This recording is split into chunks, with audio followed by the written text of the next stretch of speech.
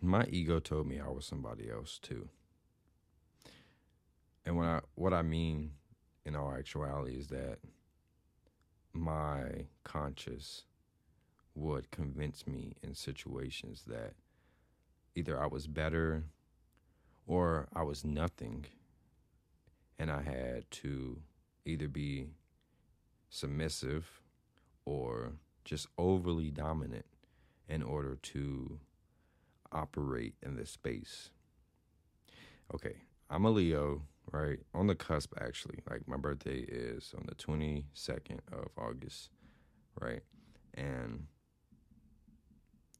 I do hone in on my horoscope at times when I'm in spaces with people just to see like how I actually operate with others. And because I'm on the cusp, that means I'm a Leo slash Virgo. And Leos get a bad rep. And I'm not sure if Virgos really get a bad rep. I'm like kind of lost on like the whole societal spectrum on Virgos. But for Leos, we get a lot of like, oh, you over the top, you demand attention, you're able to talk to everyone. Like, that is true in some instances with me.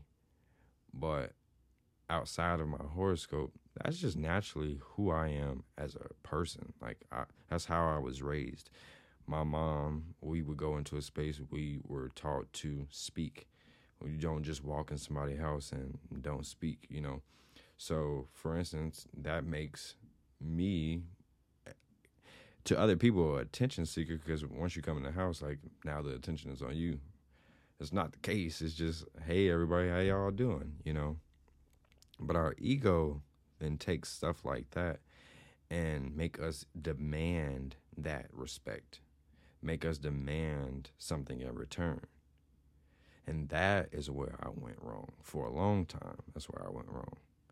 Because even up to this day, when I'm driving the bus and people are getting on the bus, I speak, and I'm at a predominantly white school. I'm a black man. I'm not dark.